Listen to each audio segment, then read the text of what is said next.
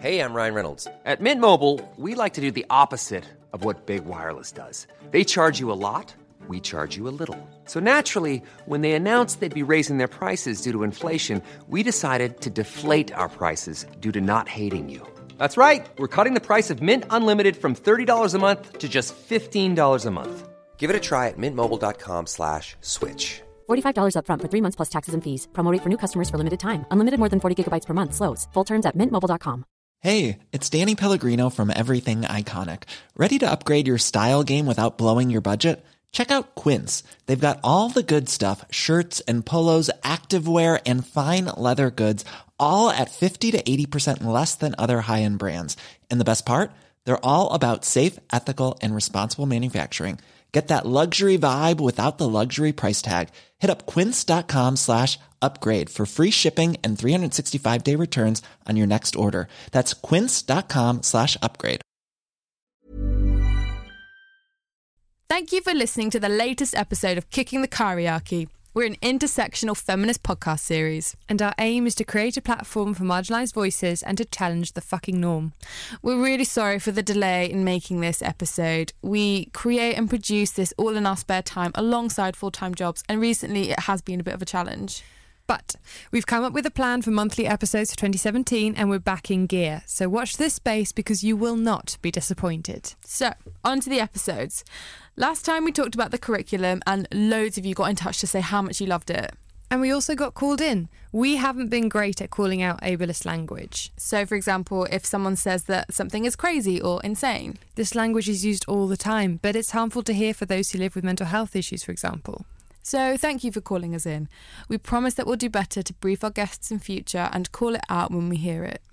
Something else before we begin. We got name dropped in an article about diversity in podcasts. We were pretty chuffed and we'll be the first to say that representation is important. They talked about the number of podcast hosts, so people of colour, women or LGBTQ. Now, we haven't ever explicitly said it before, but we're queer! Long live representation! So now you know, onto the podcast topic. This episode is all about consent.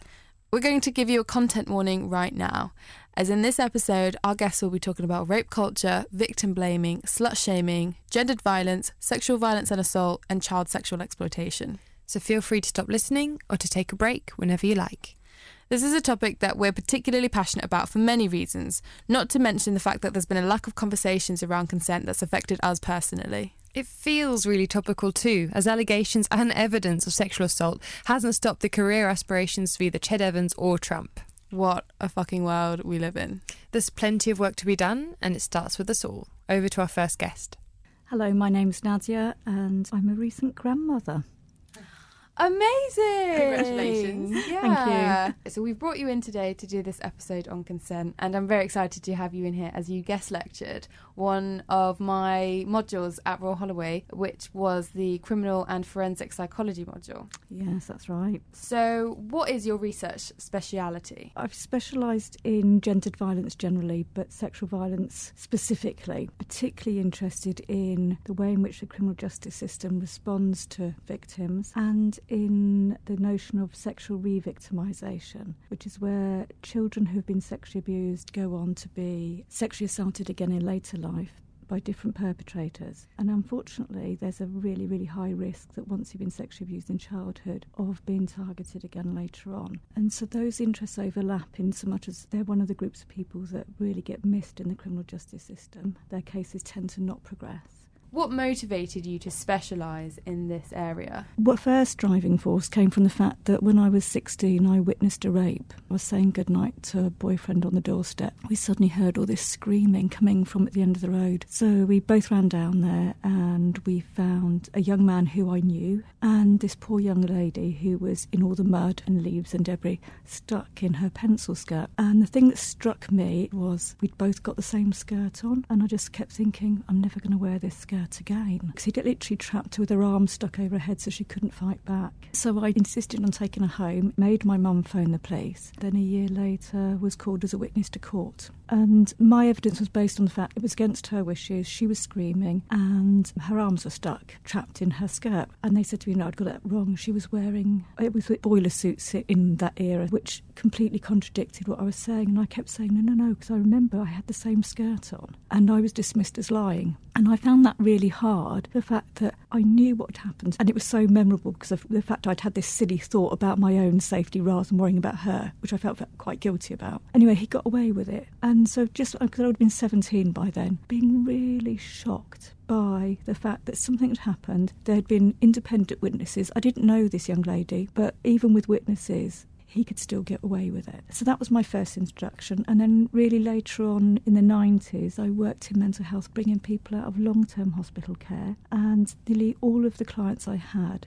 a history of child sexual abuse. Nothing had happened to their perpetrators, but they'd all been seen as mad because of what they were disclosing. And so again, I felt this was an injustice. And so that really prompted me to, all the way through my degree, I focused on gendered violence, and particularly sexual violence. So quite a personal motivation, really, there, and quite a personal experience. Yeah. I think that I still think I feel quite guilty for that young lady, and I'd love to meet her, even though we're now, I think, something like 33 years down the line, to be able to say to her, I'm so sorry for putting you through that. You feel guilty for putting her through the criminal justice system? Yeah. Wow, okay. And is that because the criminal justice system didn't do any justice whatsoever? No. It completely tore her apart. If they did that to me just as a witness on the stand, now knowing what goes on, I can now further imagine how they treated her. So historically, what has been the attitude towards victims of sexual assault? Typically, there's two responses usually when somebody sort of discloses the fact they've been sexually assaulted. One is disbelief, the fact that you've got to be lying, that you just made that up. There's this notion that women are quite vindictive and that we do that. We have regrettable sex and then we shout rape. I remember saying to a group of police officers once, if I was ever to have regrettable sex, I would keep very quiet about it and not tell the world, you know. And the other response is, if it's in your face the fact that the assault did happen, then actually that person's to be blamed. In some way, they instigated their own victimisation, that they are responsible. So do you think we've moved on at all from this? No. No? Okay, it's a very simple answer, basically. Yeah, if we look at the work that was done, sort of the feminist movement really in the 70s really brought this to our attention. You've got people like Susan Brown Miller, who wrote Against Our Will in the mid-70s, Sue Lees's work, who wrote Carnal Knowledge, Rape on Trial. All of their studies were showing the prevalence of these rape myths within the general population and within policing and within the court system. An awful lot has been done to raise awareness since then. When I first started teaching about inequality, lots of people would say to me things like, Nadia, no, things have changed. It might be your generation, but it's not ours. And then when I look at what's going on, I actually think, do you know what, it hasn't changed that drastically. So there was, in 2005, Amnesty International did a study looking at the prevalence of rape myths, and that demonstrated exactly the same level of prevalence of belief in fact that women deserved to be raped because they were out at night on their own, they wore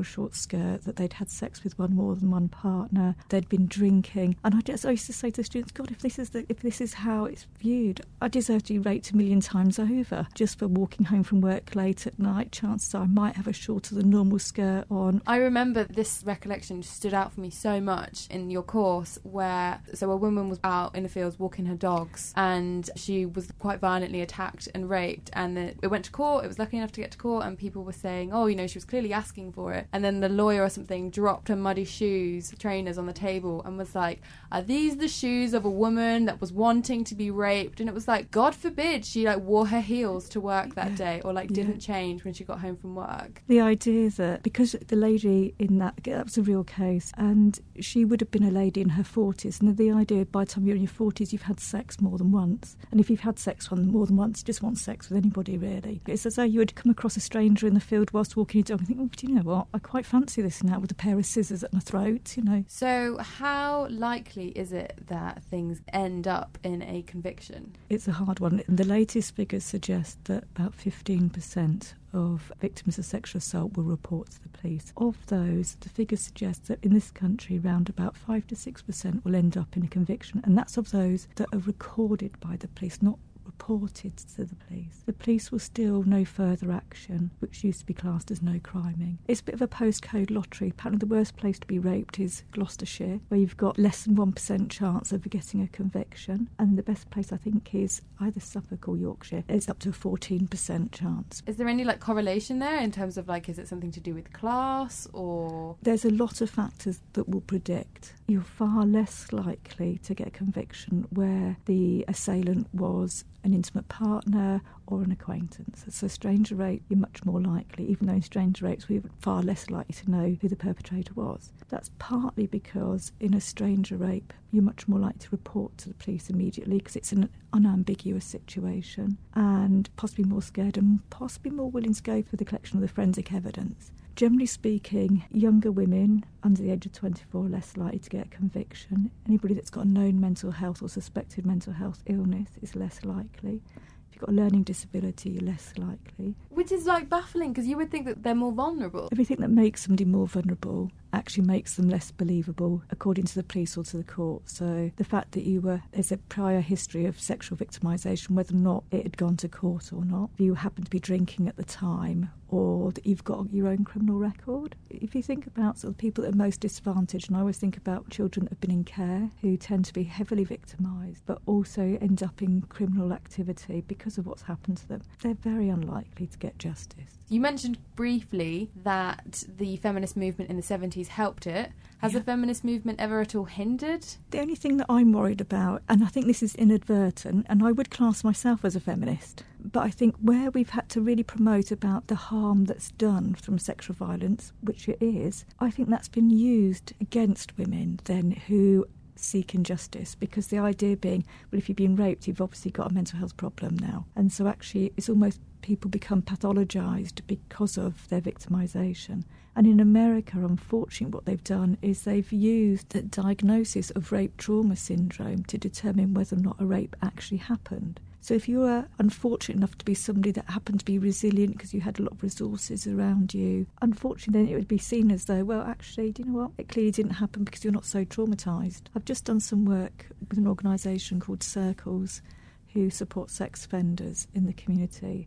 And I've done a study with Chris Wilson looking at survivors who choose to volunteer for that organisation. I interviewed people that were volunteering that didn't have a history of sexual violence. When I asked them about how they felt about survivors working, they'd sort of say, well, no, because they're very vulnerable. You know, there could be a risk for re-triggering them. So it was in a very caring sort of notion, but this idea that they were constantly victims. When they talked about the sex offenders, they were very much saying you can't judge the person by the crimes that they've committed. But the same didn't translate when thinking about victims. You couldn't be an ex-victim. You just constantly carried that label. You've touched on it a little bit already, but could you tell us about the typical experience of someone who's reported a rape? What's called attrition. You can fall out of the process at every step of the way. So we now have SARCs, or the Sexual Assault Referral Centres. The first one was set up in the 80s in St Mary's in Manchester. And they're often associated with a police station or a hospital, but they are actually semi-independent, but they do have facilities where you could give a statement to the police. So they're laid out quite well. So the idea being they've got comfortable rooms, they've got showers, and you can have your forensic medical examination. They'll have supporters on hand. So nowadays you'd have your independent sexual assault advisors to offer support and help guide you through the criminal justice process. Unfortunately, in some areas, because their resources are so scarce, if you choose not to go through the criminal justice process, they're not able to carry on supporting. So typically you could choose how to go about things, and it varies depending on which county you're in. In some areas you can choose to have forensic medical evidence taken and have it frozen, so you don't have to make a decision there and then whether or not to proceed with a criminal case. You could choose at that point if you wanted to give the police a statement. There's this what's known as a forensic window of 72 hours, and so typically everybody's pushing you to get forensic evidence quite quickly, because after 72 hours it's no good. Many victims don't report to the police immediately. It's often after they've gone back and talked to somebody else, and it's somebody else that normally then encourages them to go to the police. So it's not normally the first thing that people think of unless it's a stranger rape. Unfortunately, this is where the dropout is because many victims, the last thing they want to do is go through a forensic medical examination. And I imagine the group that this hits most are those who have a history of child sexual abuse, who already have a fear of medical examinations and any other intimacy. And having just gone through a sexual assault, it's actually a very, very intimate exam. So many victims actually withdraw themselves from that point, even if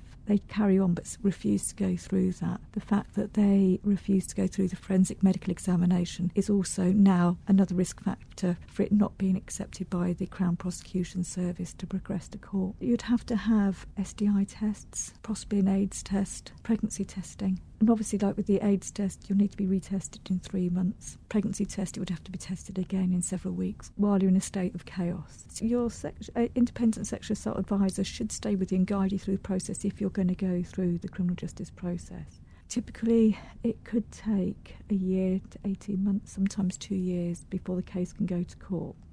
In the meantime, the police will gather evidence. In putting things together, they might get other reports if you've ever been to a counsellor, if you've said that you've experienced previous sexual abuse or you've experienced another rape. That will be allowed to be used by the defence against you. It could be your school records, so if you were disruptive at school. So although we brought in what we termed the Rape Shield laws in about 1991, which means that you shouldn't be able to bring in a victim's sexual history evidence, unfortunately there's a loophole in the way that's played out. And every barrister, doesn't matter whether they work for the prosecution or the defence, if it's asked for, they'll allow it to be brought in. And the one thing we do know is it's a guaranteed acquittal once sexual history evidence has been brought in. Am I right in thinking this is what happens in the Ched Evans case? It is, yeah. And that's devastating because it doesn't matter what you've done in a prior sexual relationship, an intimate relationship. It doesn't mean you'll automatically do that with anybody. So the build up to the court case can be incredibly stressful, as you can imagine. Lots of people I'm speaking to are sort of saying that they were never really prepared for the fact that they might end up with a not guilty verdict. They should have an opportunity through victim support or witness care to have a look around the courtroom. Unfortunately, there's been this notion that it's best not to have any sort of psychotherapeutic support until after the court case, because any work that you have done to help you deal with the trauma, actually if it involves anything to do with your memory or talking about the incident, means that it could contaminate your evidence. And that's what happens, I think, in the Frances Andrade case, the young lady who was sexually assaulted by her music teacher. She then committed suicide following her cross-examination. Many people find that you think you've got this court date, that can change, it's a malleable object. And then, even if somebody's pleaded not guilty, they might choose on the day to decide to plead guilty, which means you don't go in and give evidence. Now, many people feel cheated in a way because they think that they were going to be able to tell their story, because what they don't know is they would have never got to tell their story. The court case is not about you telling what happened. It's about the defence really having a chance to pick away at the case and just ask the questions they want. The prosecution barrister tends to only meet with the victim just as they're going into the courtroom. So many victims sort of say they don't feel that they were represented very well at all. Following the court case, depending on what happens, most services pull out because most services are there to make you go through the court case. You're doing it in the public interest, so it's there to sort of push you through and support you through that process. They're there to sort of pull out at that point, and particularly if you get a not guilty verdict, you're not a victim. But they recognise that and they want to carry on supporting. But the reality is the resources are so sort of finite, and even people that end up with a guilty verdict are not normally for the whole of the offence. It's normally sort of a plea bargain down, or might only be for elements of it. The stress for them is really, really high, even afterwards. And even the studies that have looked at women that have gone through court and got a guilty verdict, if they felt that the judge in any way disbelieved them or blamed them, they have far higher levels of PTSD 9 months post the court case than what they did just after the actual assault. What we don't know is what happens to people who end up being expelled from the criminal justice system, because either the police don't think there's enough evidence, or the CPS, the Crown Prosecution Service, if they don't think there's a 50% chance of conviction, they won't allow it to progress to court. So am I right in thinking that this is that whole awful, harrowing process of being dragged through the whole experience again, is that called secondary victimisation? That's when secondary victimisation can happen, yeah. Okay. So it's the idea, many people sort of say it's like a second rape, or your intimate details are brought out in public. You could have people sitting in the public gallery. It could be images of your underwear, images of you naked, showing the injuries that you've sustained, say having your sexual history brought up in court. And you could have your family there supporting you. A lot of it is about trying to sort of discredit the victims. So why does the criminal justice system or Crown Prosecution Service, what's the difference between them, by the way? criminal justice system is the police, the Crown Prosecution Service, the courts. It's the whole group. Okay, so why does the criminal justice system and Crown Prosecution Service treat victims so badly? The key thing really for something like the Crown Prosecution Service, they're responsible for the finances. If you think this case isn't going to make it to a conviction, and the chances are it's not, it's a self-fulfilling prophecy in the end. So the only cases that lead to a conviction are those where it conforms to notions of what Eastridge called real rape. You know, the idea it was a stranger, you were attacked in the dark, there was use of a weapon, you had defensive injuries. That's not how the majority of rape happens. The majority of rape is acquaintance rape? Mostly acquaintance. An awful lot, we're getting more and more of an idea now, the level of intimate partner rape, where people previously didn't report on that. Acquaintance would cover right from intimate partner, ex-intimate partner, all the way down to somebody that you've just met within the past 24 hours. So if you were seen in a bar and somebody nudged you and you sort of said sorry to them, but it was caught on CCTV camera that you've had some level of conversation, you'd suddenly become an acquaintance. And how does that affect the culpability of the victim, whether it's a stranger rape or an acquaintance rape? It's sinners. There's no way that if you already knew the person, it can't be a real rape. You must have done something because there must have been some interaction between you that would have let you believe the person that you were up for sex. I remember sort of some years ago talking to a police officer who'd had a case of a lady who had caught a late bus, having escaped a domestic violence incident, and had decided to go to her sister's, sat on this bench with a little bag crying, and a guy came up to her, he'd got a can of special brew, and he sort of said, "Oh, bless you, are you okay?" Handed her a hanky, and this is all caught on CCTV, handed her a can of special brew and said, "Oh, you ought to just have a little sip." So she did, and she thought he was being caring. He'd said to her, according to the police, that he could tell her where to go, and she followed him, and he pushed her down an alleyway and raped her. And the police said, well, we didn't think it was rape because she sat chatting to him, you know, she took a hanky from him and had a sip from his can, so we presumed it was sex. So I said, "Oh, she just escaped domestic violence," crying her eyes out. It's not normally the type of thing you want, is a bit of sex down a dirty alleyway at that point. And he said, "Well, no, I never really thought about it like that." But this assumption, because there had been this interaction. Why aren't the perpetrators put under as much scrutiny as the victims? You said it before, it's because you have to discredit the victim, that's why. That's the role within the whole sort of the game playing within the court is about sort of discrediting the victim. The idea being that our whole court system is built around you're innocent until proven guilty. And because it's the person that's been accused, they see has got most to lose. You know, they might lose their freedom, their reputation. Goodness knows what's happened to women's reputations, but nobody cares about that. That actually everything has to be done to protect them. So this whole idea about not allowing their previous history to come up, it's been really problematic in the past. Nowadays there's a change, and I can't remember what it's called, but the idea if you've committed a very similar act in special circumstances, that can be brought up in this case. But normally that wouldn't even come into it. Wait, hang on. So you're not allowed to bring in the perpetrator's previous history? No. But you're allowed to bring in the sexual history of one of the victims? Yeah.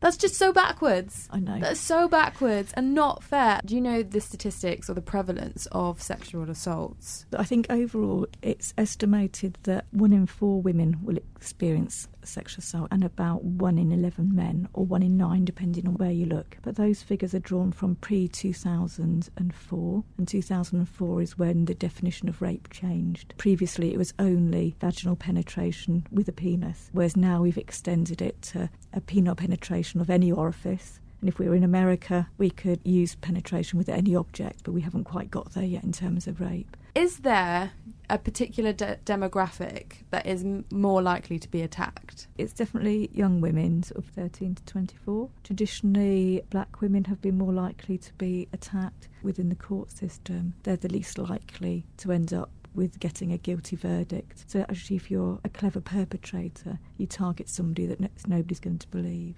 Students are heavily targeted. You've got 19 times more likelihood of being raped if you're in a wheelchair. 19 times? Yeah, well, imagine you can't run away so quickly. Going off on a bit of a tangent, but Jimmy Savile's victims tended to be girls in hospitals that were like paralysed from the waist down, or maybe weren't tended to be, but like a high number of them were in that hospital. Because it was spinal injuries, and in the 1980s, I did take a group of disabled young people to go and spend the day with him on a Saturday. Oh, God.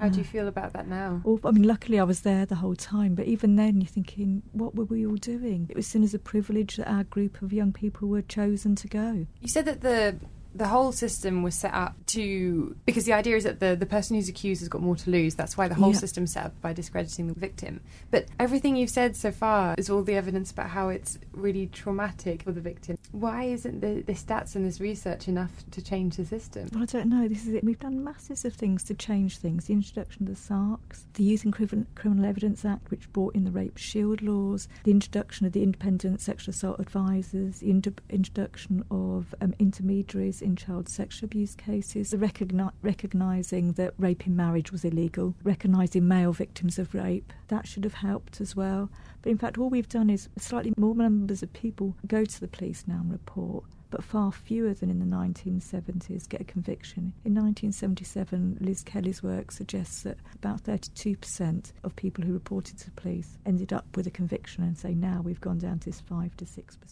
Is this not just thoroughly discouraging field to work in? It is. My son, bless him for his sins. You can imagine our conversations around the dinner table with my girls and my son. But we desperately want to set up a group of academics and practitioners and survivors themselves to actually say, look, what could a different form of justice look like? We can keep tweaking this system. But it sounds broken. It's broken. It's not working. Do you know how many sexual attacks go unreported? Oh, hundreds of thousands. So what's this based off? Because I know from the research and from the studies that I've done that so many of it goes unreported. But I'm always dumbstruck when people say, yeah, but how do you know it's unreported?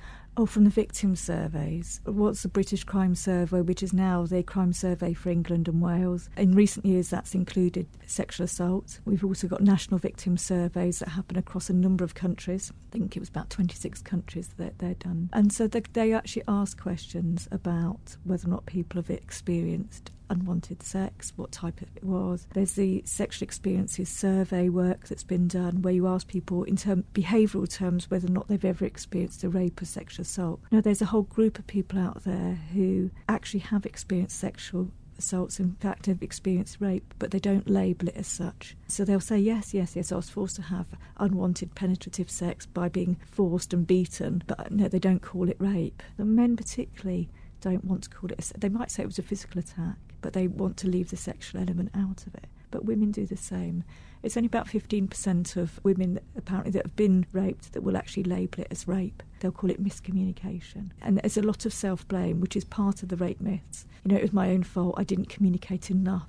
Yeah, it's always the victim's responsibility. Yeah. I remember doing workshops with students on campus around consent, and afterwards people coming up and realising that after having talked about what consent is, realising they hadn't given consent. Can I ask what's the difference between a victim and a survivor? It's just terminology. It's hard because there's no one acceptable term. In a way, there's a particular point in time where I still use victims when I'm talking about re-victimisation, because I find it quite hard to talk in terms of survivors when they're still in a cycle of being sexually assaulted again and again. You want to fight for them being labelled as victims so that they actually get some recognition that they're not just a witness. And I remember somebody saying to me once that they'd gone to court. She was only 16 at the time, and they kept referring to her in court as a witness, and she said, I kept shouting out, I wasn't a witness, I was the victim. And because they said they were going to do her for contempt of court if she didn't keep quiet. And she said, but I couldn't understand, why wasn't I being called a victim? Many people sort of say when their transition was to at what point they became a survivor and no longer a victim. But we don't want to be sort of forcing people to think about being a survivor, because then there's the thing of, what if I'm not surviving? Then I've got to feel guilty for that. And I remember interviewing one gentleman who said to me, I'm not a victim and I'm not a survivor, I'm just somebody that exists.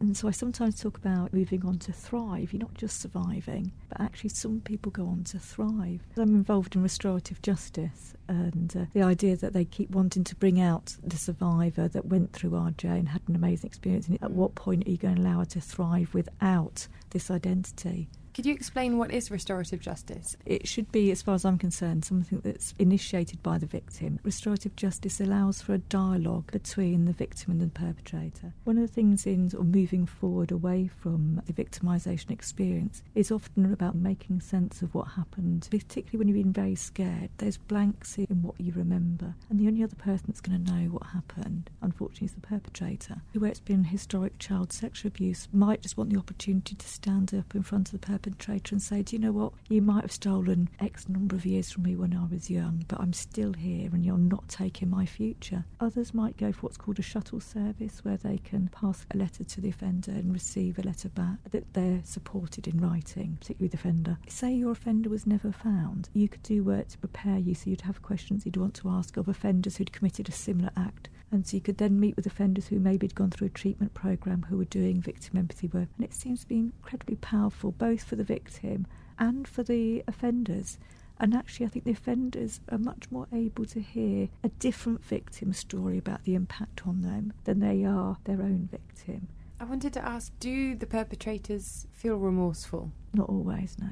I think there was some study that if you just ask rapists, I think it was something like 1% said yes. So at the time of recording this week, the world saw Donald Trump be elected as President of the United States. So he is arguably one of the most powerful people in the world. But he has multiple sexual assault accusations against him. What message is this sending? What scares me, it's not him necessarily. It's the fact that despite all this out in the public, that the number of people that have voted for him, because it just means that those allegations against him count for nothing. Nobody cares. One of the things that I'm worried about is just that the amount of people who see that it's okay to rape and sexually assault people, because you'll get away with it. You can still be President of the United States. Yes, yeah. It just sends a message of you are untouchable. We see it again also with Ched Evans, who was able to continue his football career whilst the victim has had to change her name several times. I think she might be moving country. Here's my question. Should sexual assault offences, like if you've been a perpetrator, affect your career and public life? If you're convicted, it does. But only if you're convicted. I think the issue is about keeping the anonymity of both the victim and the offender. Particularly these high-profile cases, it's just caused chaos. We automatically don't want to believe victims, and we certainly don't want to believe a victim when it's a highly charismatic, young, good-looking person that has got a wonderful career ahead of them. Unfortunately, we just don't want to believe that. As an ally, say someone that we know has been sexually assaulted, what is the right thing to do? Knowing what you know, in the sense that when you try to be an ally, you now regret it. Yeah. What should we do? It's allowing people to sort of say what they want to in their own time, believing what they say, making them feel empowered, letting them make choices. Don't say you must go to the police. Let somebody make up their own mind whether or not that's the right thing to do. We've got what's called like a 3-week window of sympathy, unfortunately. We're very good at tolerating somebody else's misery for about 3 weeks. We become sort of a bit more impatient. But the reality is in order to make sense of something, you need to keep telling and retelling your story and hearing yourself saying it and hearing different responses to be able to move forward. So I think it is just allowing somebody to take it in their own time, not judging them for what's going on. What work are you doing now? Finishing writing my book on sexual re-victimisation that brings together a whole number of the studies that I've done over the years.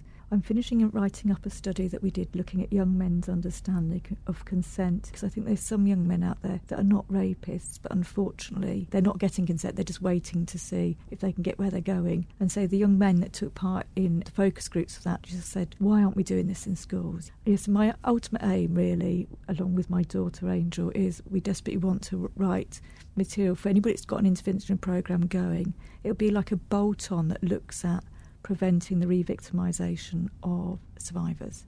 And what I'm trying to get loads of money for at the moment is I want to study the impact of victims of sexual violence not progressing through the criminal justice system. And we've had a number of women over the past few years that have committed suicide as they go through the court cases or at the conclusion when they've been given not guilty verdicts. That was Nadia Wager talking about her research and work alongside the criminal justice system and the Crown Prosecution Service. We need more people like her working with victims and survivors to reform the system. On to our next guest. My name's Duncan. I'm the wrong side of 30. I identify as a gay male and I live in Manchester with my husband. Thank you very much for introducing yourself. Thank No you problem. so much for coming on this podcast this month to talk to us about a really important topic of consent. Could you maybe start by explaining why you started Survivors Manchester? So it all starts off with this idea that I had about training to be a therapist. And as a therapist, when you're training, you have to go for therapy yourself and you end up having clinical supervision. And it was whilst I was in clinical supervision with my supervisor talking about a young man that I was working with in therapy who'd been sexually assaulted. It started, I suppose, stirring up memories and ended with me having to admit that I was a child abuse survivor and that I'd been sexually assaulted on a number of occasions. And facing the reality of that, go looking for support in Manchester and find that there is none. And as a proud Mancunian, I thought this is ridiculous. Manchester's meant to be this metropolitan hub of innovation. Why haven't we got support for men and those that identify as male? And I decided to start something myself. So what does Survivors Manchester offer? So we provide a range of services to anybody that identifies as male, and it's really important that I say that because for many years people have said, oh, you only work with men. And we don't. We work with people who identify as male. And the support ranges from telephone support through to website, email support, counselling and psychotherapy. We have peer support activities. We've had a walking group. We've currently just started our very first art psychotherapy group. And we also have the very first ever male-specific ISVA, which is an independent sexual violence advisor. He supports people who want to speak to the police or who are part of an investigation as a victim. We have been looking and talking recently about the trans community and what do we do to best meet trans community needs. We've been doing quite a lot of work in prisons, so developing services for people who have been sexually assaulted in prison, or often people who are child abuse survivors that find themselves within the criminal justice system. We've been looking at people who have been through the care system and what do we do for those. We're doing some work with Edge Hill University around sport prior to the more recent revelations from football. Right, so I think it's fair to say that me and Sid are sitting here absolutely blown away by the breadth of services that you offer. It's amazing. And we really want to get into the nitty-gritty of Survivors Manchester UK, but I also want to kind of tap into your story behind this. If you're comfortable talking about it, can you maybe explain a little bit about what happened to you? Sure. So I was abused by a member of the community, so somebody who was known, and I suppose in a way a very typical groom story.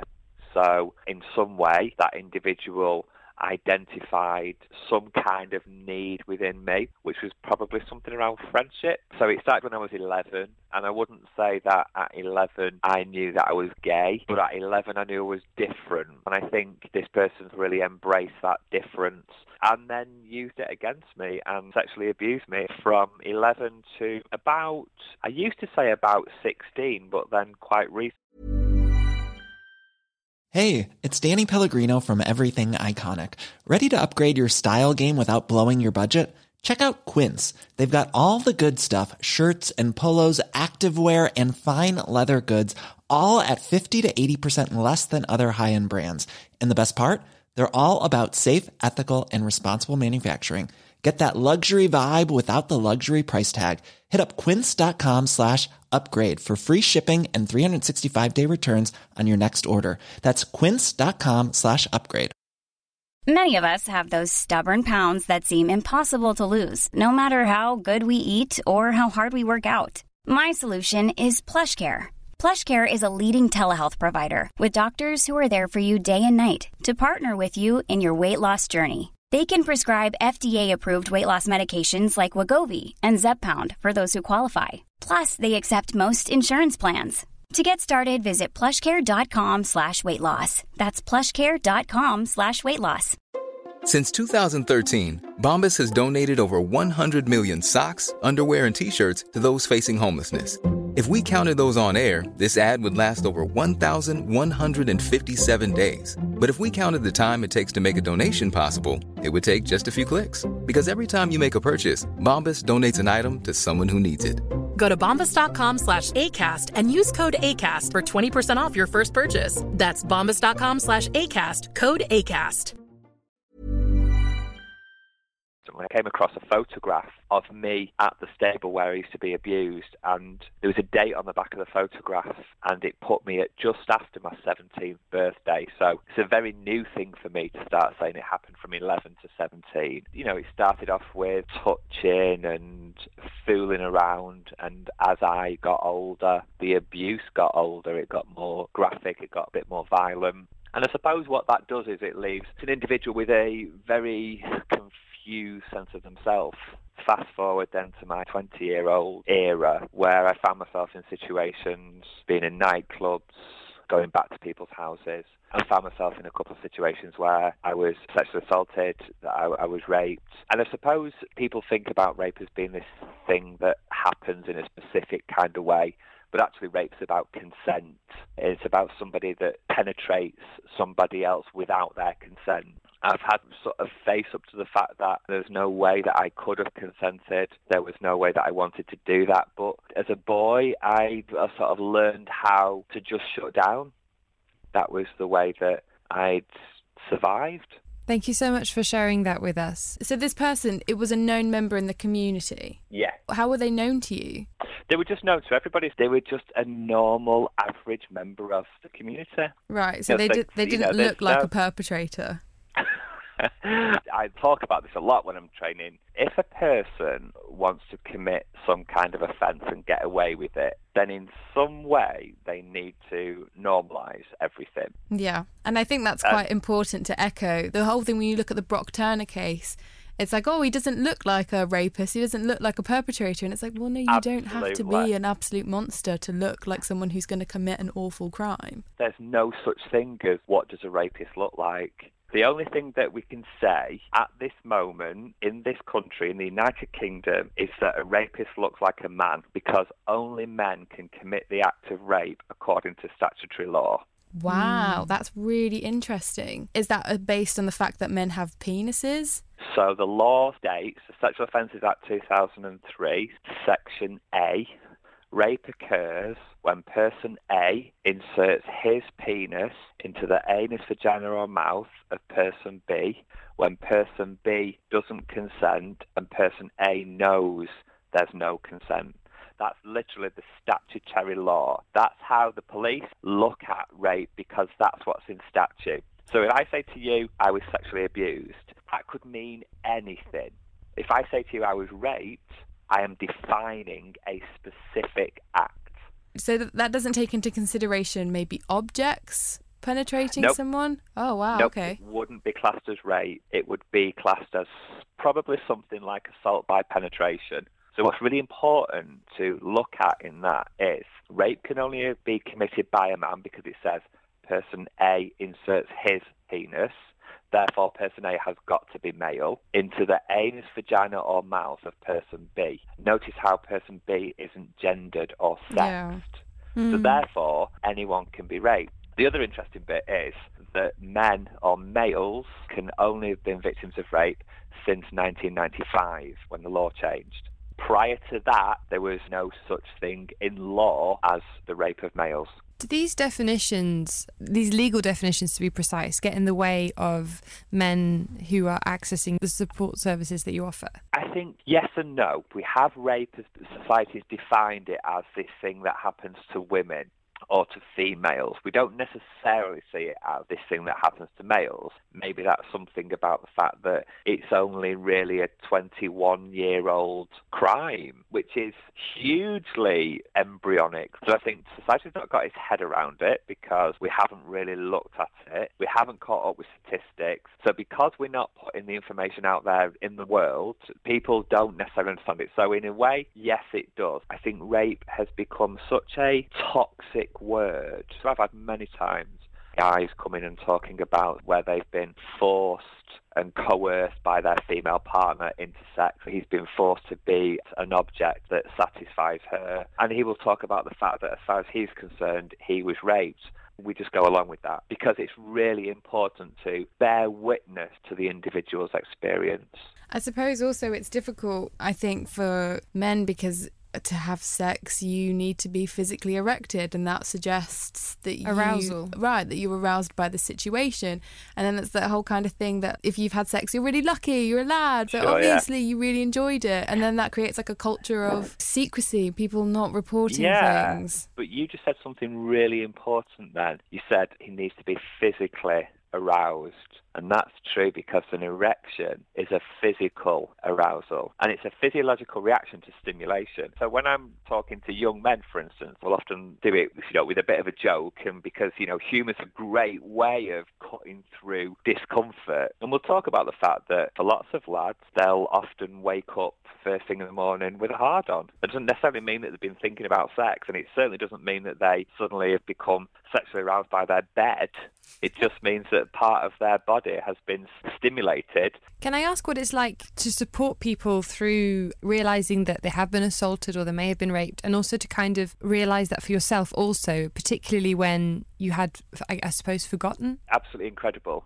So first of all, what was really important to me was to go and get the support for myself. I think there's something interesting about the idea of forgotten, because I used to say that, the reality is we didn't forget.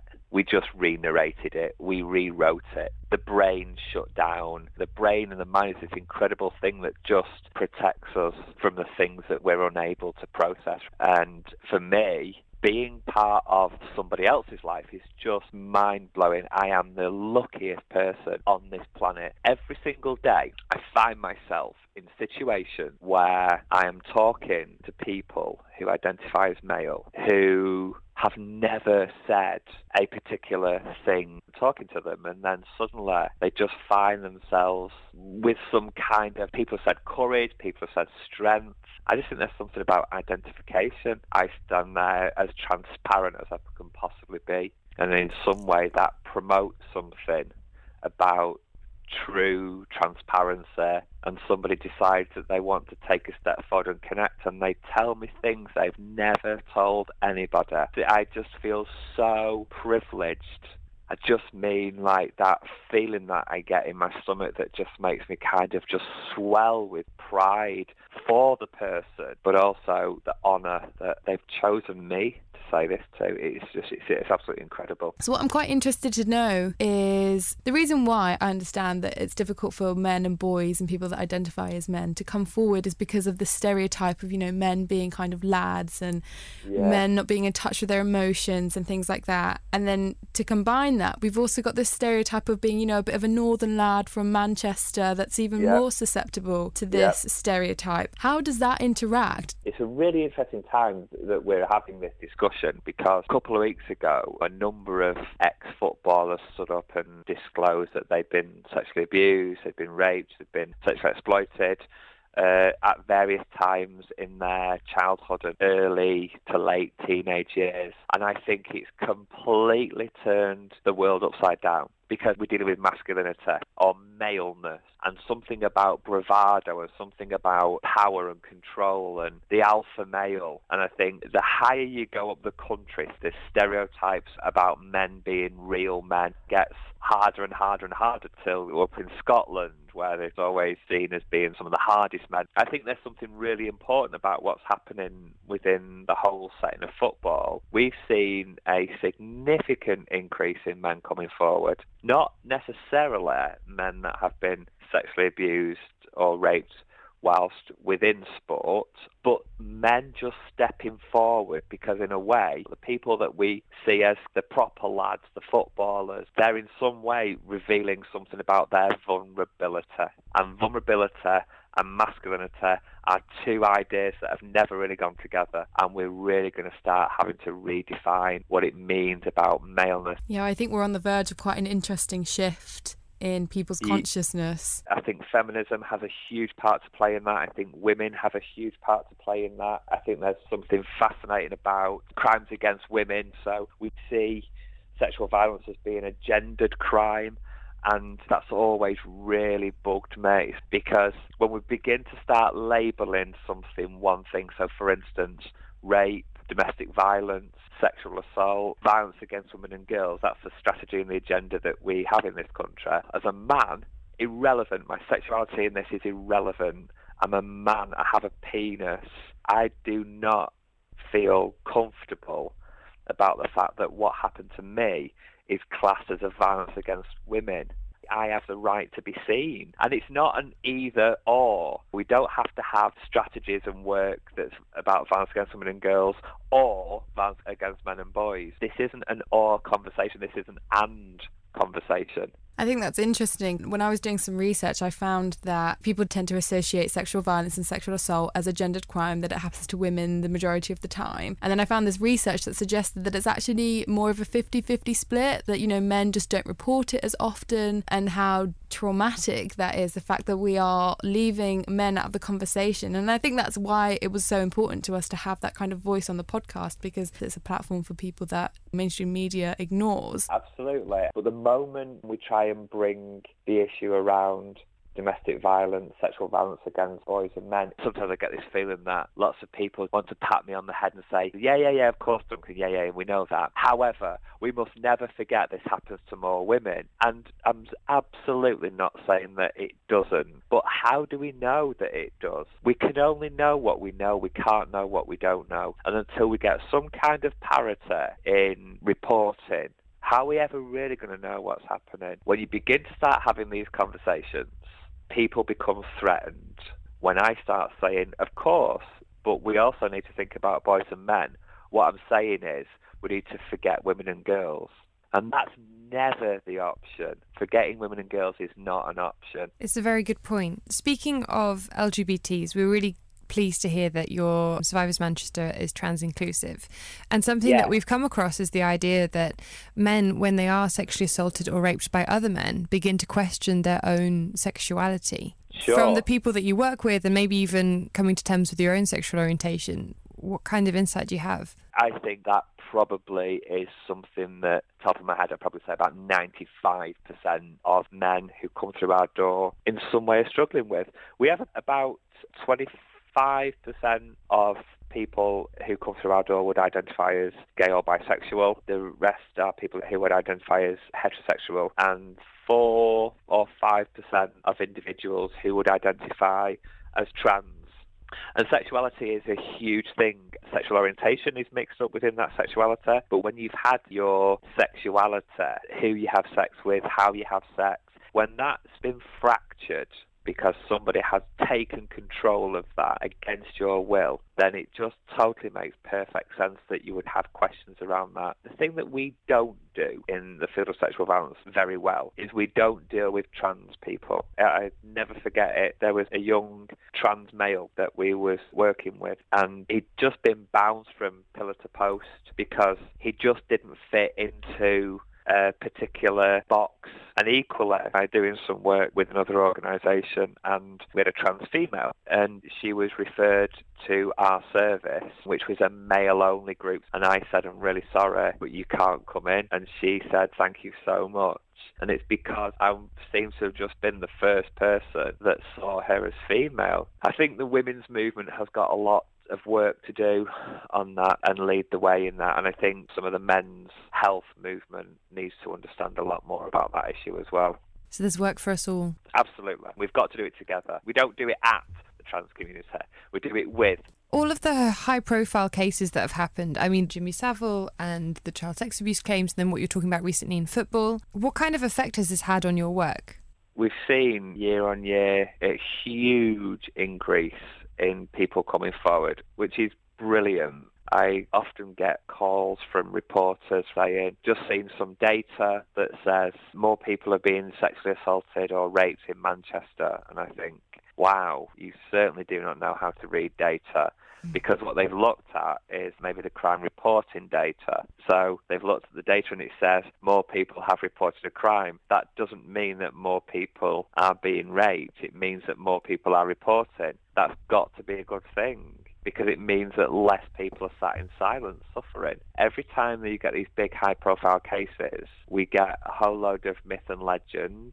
Some of it gets smashed, some of it gets cemented. But what we definitely get is people being triggered to reach out for support. So you experienced sexual assault between the ages of 11 and 17. Did you report it, or did you feel like you wanted to maybe report it historically, or what was the thought process there? I didn't realise it until I was in my late 20s, early 30s. And at that point, I suppose in a way, the best description is I kind of had a breakdown.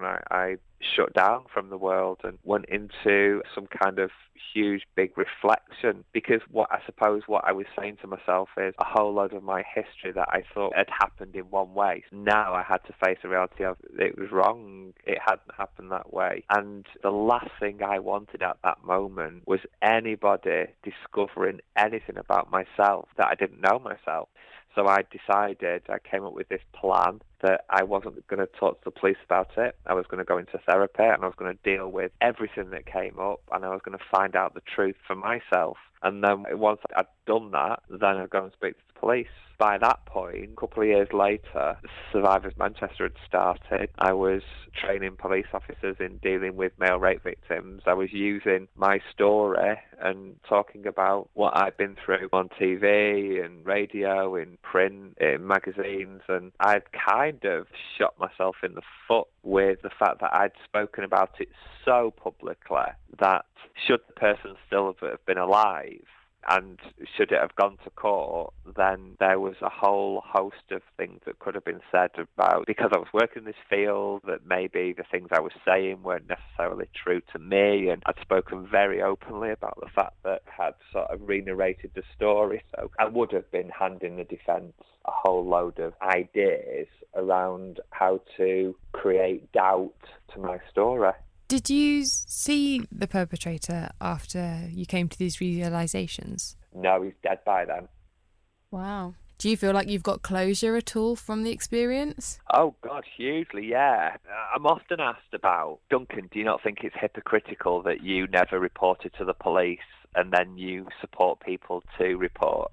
Which I just think is a ridiculous question, because, first of all, where's the hypocrisy in it? I don't want people to report to the police just because I did, and I don't want people to report to the police just because I didn't. I want them to do it because they want to do it. And reporting to the police isn't the holy grail. What's really important is that people get their own life back, that people have a choice and heal in whatever way it is that they heal. Reporting isn't for everybody. And I think there's something really important about recognising that closure, for lots of people, doesn't rest on a conviction. It rests within themselves. When I realised what had gone on for me, and I realised that I could talk about it, and I realised that he was no longer controlling my life, that's closure.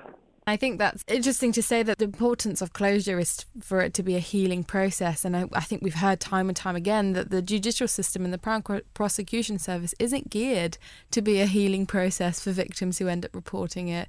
Absolutely. So I think it's important to not put the onus on victims to report things, because sometimes that isn't actually the best thing to do. Why don't we put the onus on the perpetrators, recognising what they've done? Yeah. Absolutely. I just want to quickly talk about how you do some amazing work with police officers and police officers dealing with male sexual assault victims. What sort of stuff do you do with them? What kind of stigmas and taboos are you smashing with these police officers? So we look at real cases.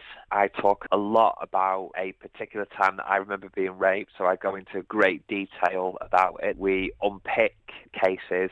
We come up with some myths and stereotypes. So, for instance, male rape only happens in prisons. You're more at risk of rape from strangers. Men don't suffer as bad as women because men don't risk becoming pregnant. We look at all of these myths and stereotypes, and we kind of break them down. We look at where they come from. We look at some data. So we look at stuff like, since the Andrew Richards case, which was in 94 and 95, which is when the law changed around the rape of males, and we look at the data that shows kind of over a decade, it was like a 657% increase. And it's still one of the biggest increases of a particular crime in a decade, still to this day. We then look at things around kind of like physiological reactions. So we look at how, for many men will often get erections. Men can, even ejaculate whilst they're being raped or whilst they're being sexually assaulted, and how, that's very confusing for lots of men, how that can further create silence, and we talk about the biology of it, and we talk about, what's really going on there. And, in fact, that's sort of no different than women. There's lots of stuff that's been written about around women feeling a physiological pleasure and even feeling in some kind of way ejaculating off, because when they're being penetrated, even though it's violent and sometimes it's not violent, but the clitoris is being stimulated. So we unpick all of that kind of stuff. It's just about facilitating a space where people can ask really awkward questions and feel awkward. Thank you for sharing that, because I remember when I read an article about a survivor, she was telling her story, and she mentioned that she had in fact orgasmed when she had been raped, and that it took her a long, long time to reclaim her orgasm because it was involuntary. Absolutely. An orgasm is a physiological reaction. Sneezing is a physiological reaction. What we don't talk about is sex after rape, sex after sexual abuse. How does somebody reclaim sex? How does someone reclaim their sexuality? Something I've really struggled with over the years. Was I raped and sexually assaulted because I was gay? Or am I gay because I was raped and sexually assaulted? Did you find your answer for that one? I'm not too sure I have, but I can tell you that the best thing that happened is I stopped asking the question, because actually it becomes irrelevant. It doesn't matter to me anymore. I don't mean it becomes relevant to everybody. It becomes irrelevant to me. It doesn't matter which way round it was. What's just really important to me more than anything now is this skin that I sit in is way more comfortable than it ever used to be. I think that's such an interesting point about reclaiming your sexuality and your sex life after being sexually assaulted or raped. I'd never thought about that. I just wanted to quickly ask, what do you say, advice would you have to young boys or to men or people who identify as men that are going through the same thing as you went through? What advice do you have for them? Just remember that if you want to speak out, if you want to find out about yourself, about getting help, there genuinely are people out there that can help you. It doesn't mean that you have to go and see somebody. It can be an email, it can be a Facebook message, it can be a telephone call. The National Male Survivor Helpline, 0808 800 5005, as anonymous Survivors Manchester's website has got a whole host of information on there. Just my advice is that if you want help, you can get help. Thank you so much for coming on the podcast, Duncan, and giving up your evening to chat to us. We really appreciate it. Thank you. It's been great. Oh, thank you so much. Our final question is always if there's anything that you'd like to plug, like maybe how people can get in touch with Survivors Manchester or donate or anything like that. How can people find you? So you can get in touch with us if you go on the website, which is www.survivorsmanchester.org.uk. Or if you want to get some help, if you want to reach out, then email support@survivorsmanchester.org.uk. Or if you're a male and you're looking for some advice and you want to pick up the phone, you can ring 0808 800 5005. Thank you so much, Duncan. We honestly can't tell you how appreciative we are that you've given up your time and been so open and honest and trusting with us with this information. We really appreciate it. Oh, you're more than welcome. You're more than welcome. Thanks for doing what you do and adding your part into the mix, because it's really important that we keep this issue alive. That was Duncan talking to us about Survivors Manchester, masculinity, and his experience as a survivor and a therapist. We especially liked that his work is trans inclusive. My name is Siswana and my pronouns are she and her. I started a campaign around consent, raising awareness in student unions around the issues and sort of misconceptions. First it started out having stickers, but then I worked with people from Sexpression and other student officers to put together a workshop plan so they could talk to other students about it. Amazing. As part of your work as NUS Women's Officer, it seems that you did quite a lot of work with consent. Can you maybe define for us a little what consent actually is? Well, I define consent as a choice which you have the freedom and capacity to make. Why is consent such an important topic to focus on at university? You sort of hear lots of stories about people experiencing sexual violence and sexual harassment at university. Loads of people still somehow think that they're entitled to invade people's spaces and bodies and privacy. So for me, consent is really important because I feel like there needs to be more conversations about where people's boundaries are and how to respect them. You don't have to deal with things like being sexually harassed or catcalled while going to class and stuff. So do you think that this is something that should be taught from the beginning, so in primary school or secondary school? I think this particular workshop is better suited to university and like the student age people, because it talks about things that we've already probably experienced, things like slut shaming and stuff. Young children who are expected to hug and kiss family members or have random strangers approach them and them not knowing how to set their own boundaries. So I think the conversation's a little bit different. I just want to bring up some of the things that the workshop that you designed covers. The idea that you could start getting frisky with someone and then like maybe actually not want to go all the way. Do you want to elaborate on that a little, like other misconceptions that you tackle? While some people might think it's quite standard to be able to say, no, I don't want to do this anymore, can we stop? There are Black people that make comments during workshops like, well, once we've got started, I can't really stop. People that do have sort of harmful ideas and maybe not being able to discuss them out loud and be challenged over those ideas. And I think part of that comes from misconceptions about what consent is. I've seen so many campaigns on zero tolerance, which were great, but it was sort of dealing with the aftermath of the issue. I didn't think much was being done in terms of prevention work. What are you most proud of achieving with this campaign? I think how widespread it's become, and lots of universities are bringing consent workshops, maybe not the exact same ones, but consent workshops in as part of their inductions. When we first started off, very few institutions were doing this, and it seemed like a really silly thing that people didn't think would catch on. But I think the increase of like students getting involved and universities getting involved and joining up has been something I'm quite proud of. I think it's quite interesting what you said, where originally people were quite sceptical of whether it was needed. Because I remember I did the I Heart Consent workshop at university, and I remember there was a lot of people being like, why do we need a consent workshop? And then when you actually get into the thick of it, it's not a given. And some of the scenarios that you come up with and that you challenge people on gets you really thinking, you know? So things like, okay, so you've slept with them before. Does that mean that you consent to every time you sleep with them?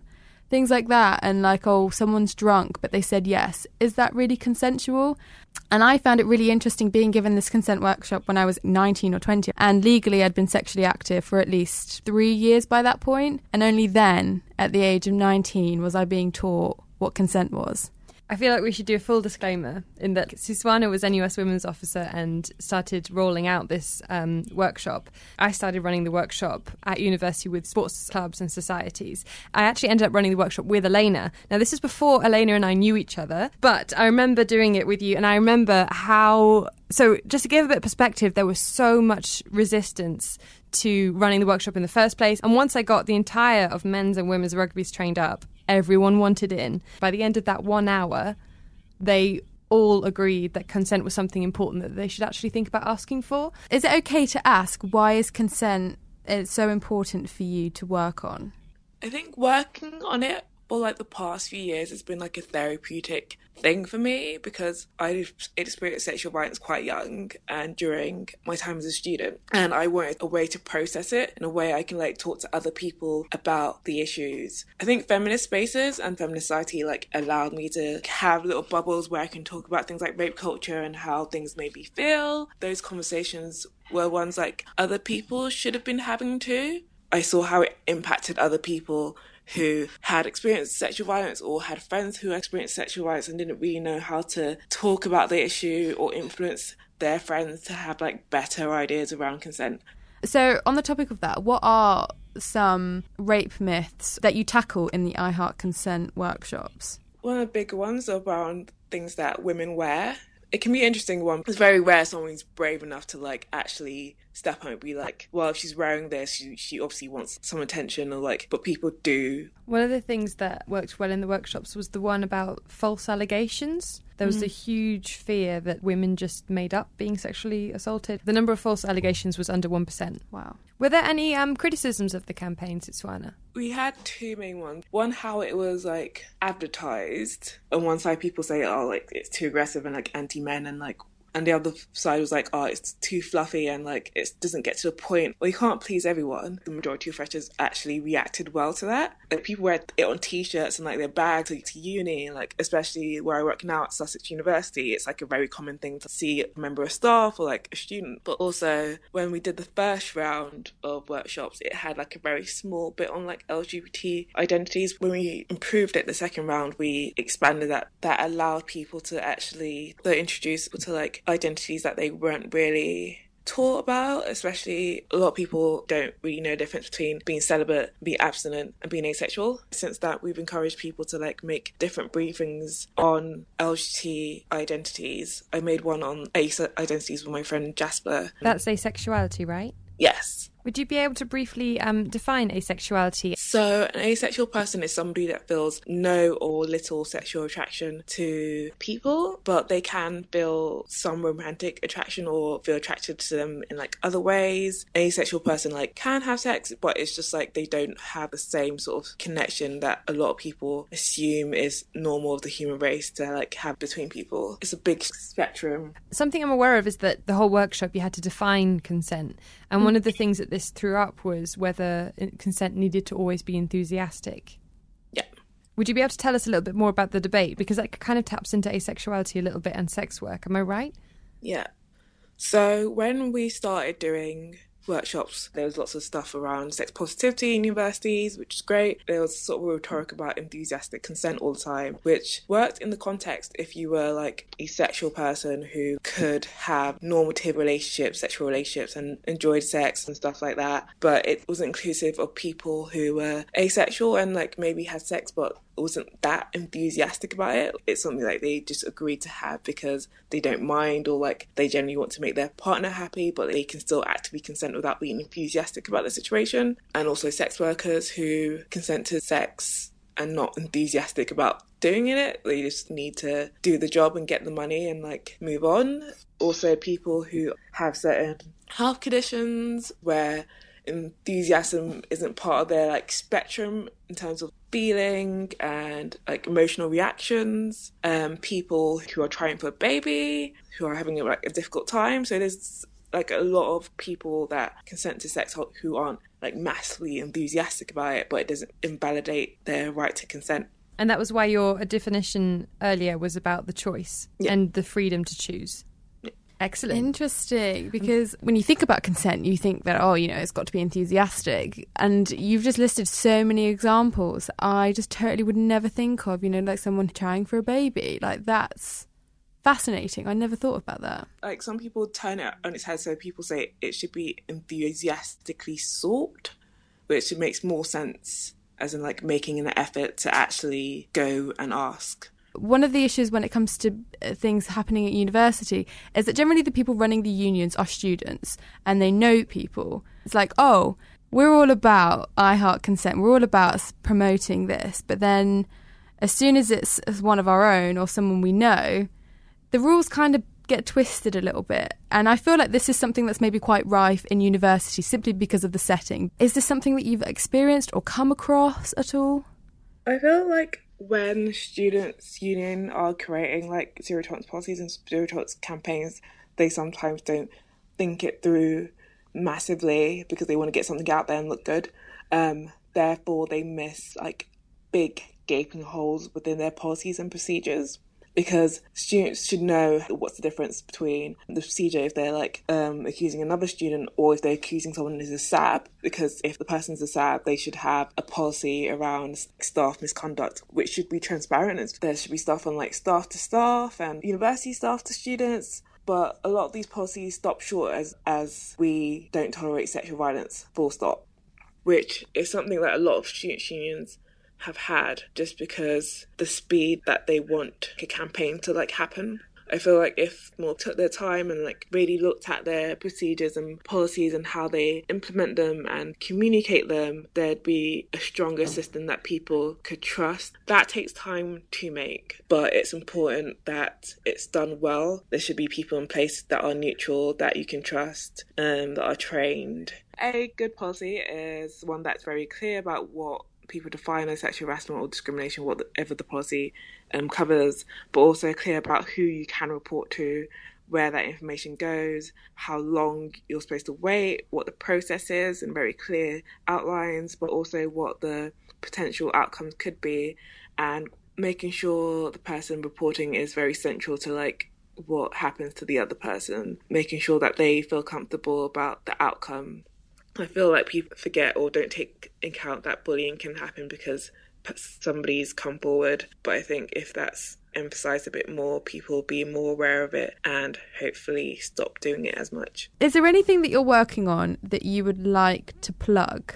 If people want to find out more about Consent Campaign and what we do and like how to get resources, or want me to visit their students' union or university, they can email iheartconsent@gmail.com or go to iheartconsent.com or look up iHeartConsent on Twitter, which recently got over 1,000 followers. Well done, you. Well done. Great. And iHeartConsent on Facebook. Honestly, anyone listening, totally do it. It's such a worthwhile workshop. I loved it. People can follow me on Twitter at Suswana, that's SUSUANA_XX. Lots of like intersectional feminist chat. Thank you so much, Suswana. Thank you so much for being so patient, explaining things to us and just taking the time to do this. It's been amazing. You're great. A huge thanks to Suswana there for talking to us about her I Heart Consent campaign that we honestly couldn't recommend more. I really liked how she mentioned that the definition of consent has to evolve to consider enthusiasm. So that was episode 7, Consent, the last one of 2016. Now, 2016, you were pretty shit. Apart from this excellent podcast series. As ever, if you want to get in contact, suggest a topic or be a guest, you can find us on Kicking the Kyriarchy on Facebook, Kick Kyriarchy on Twitter, or email us kickingthekyriarchy@gmail.com. Bring on 2017. Yeah. Whoop. Hoot. Party. Cunt. I like that it says party cunt.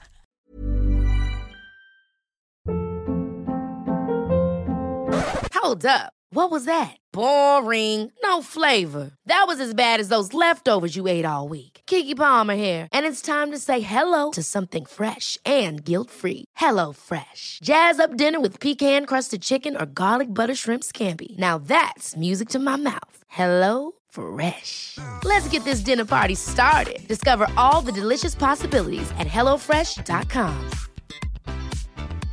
Even when we're on a budget, we still deserve nice things.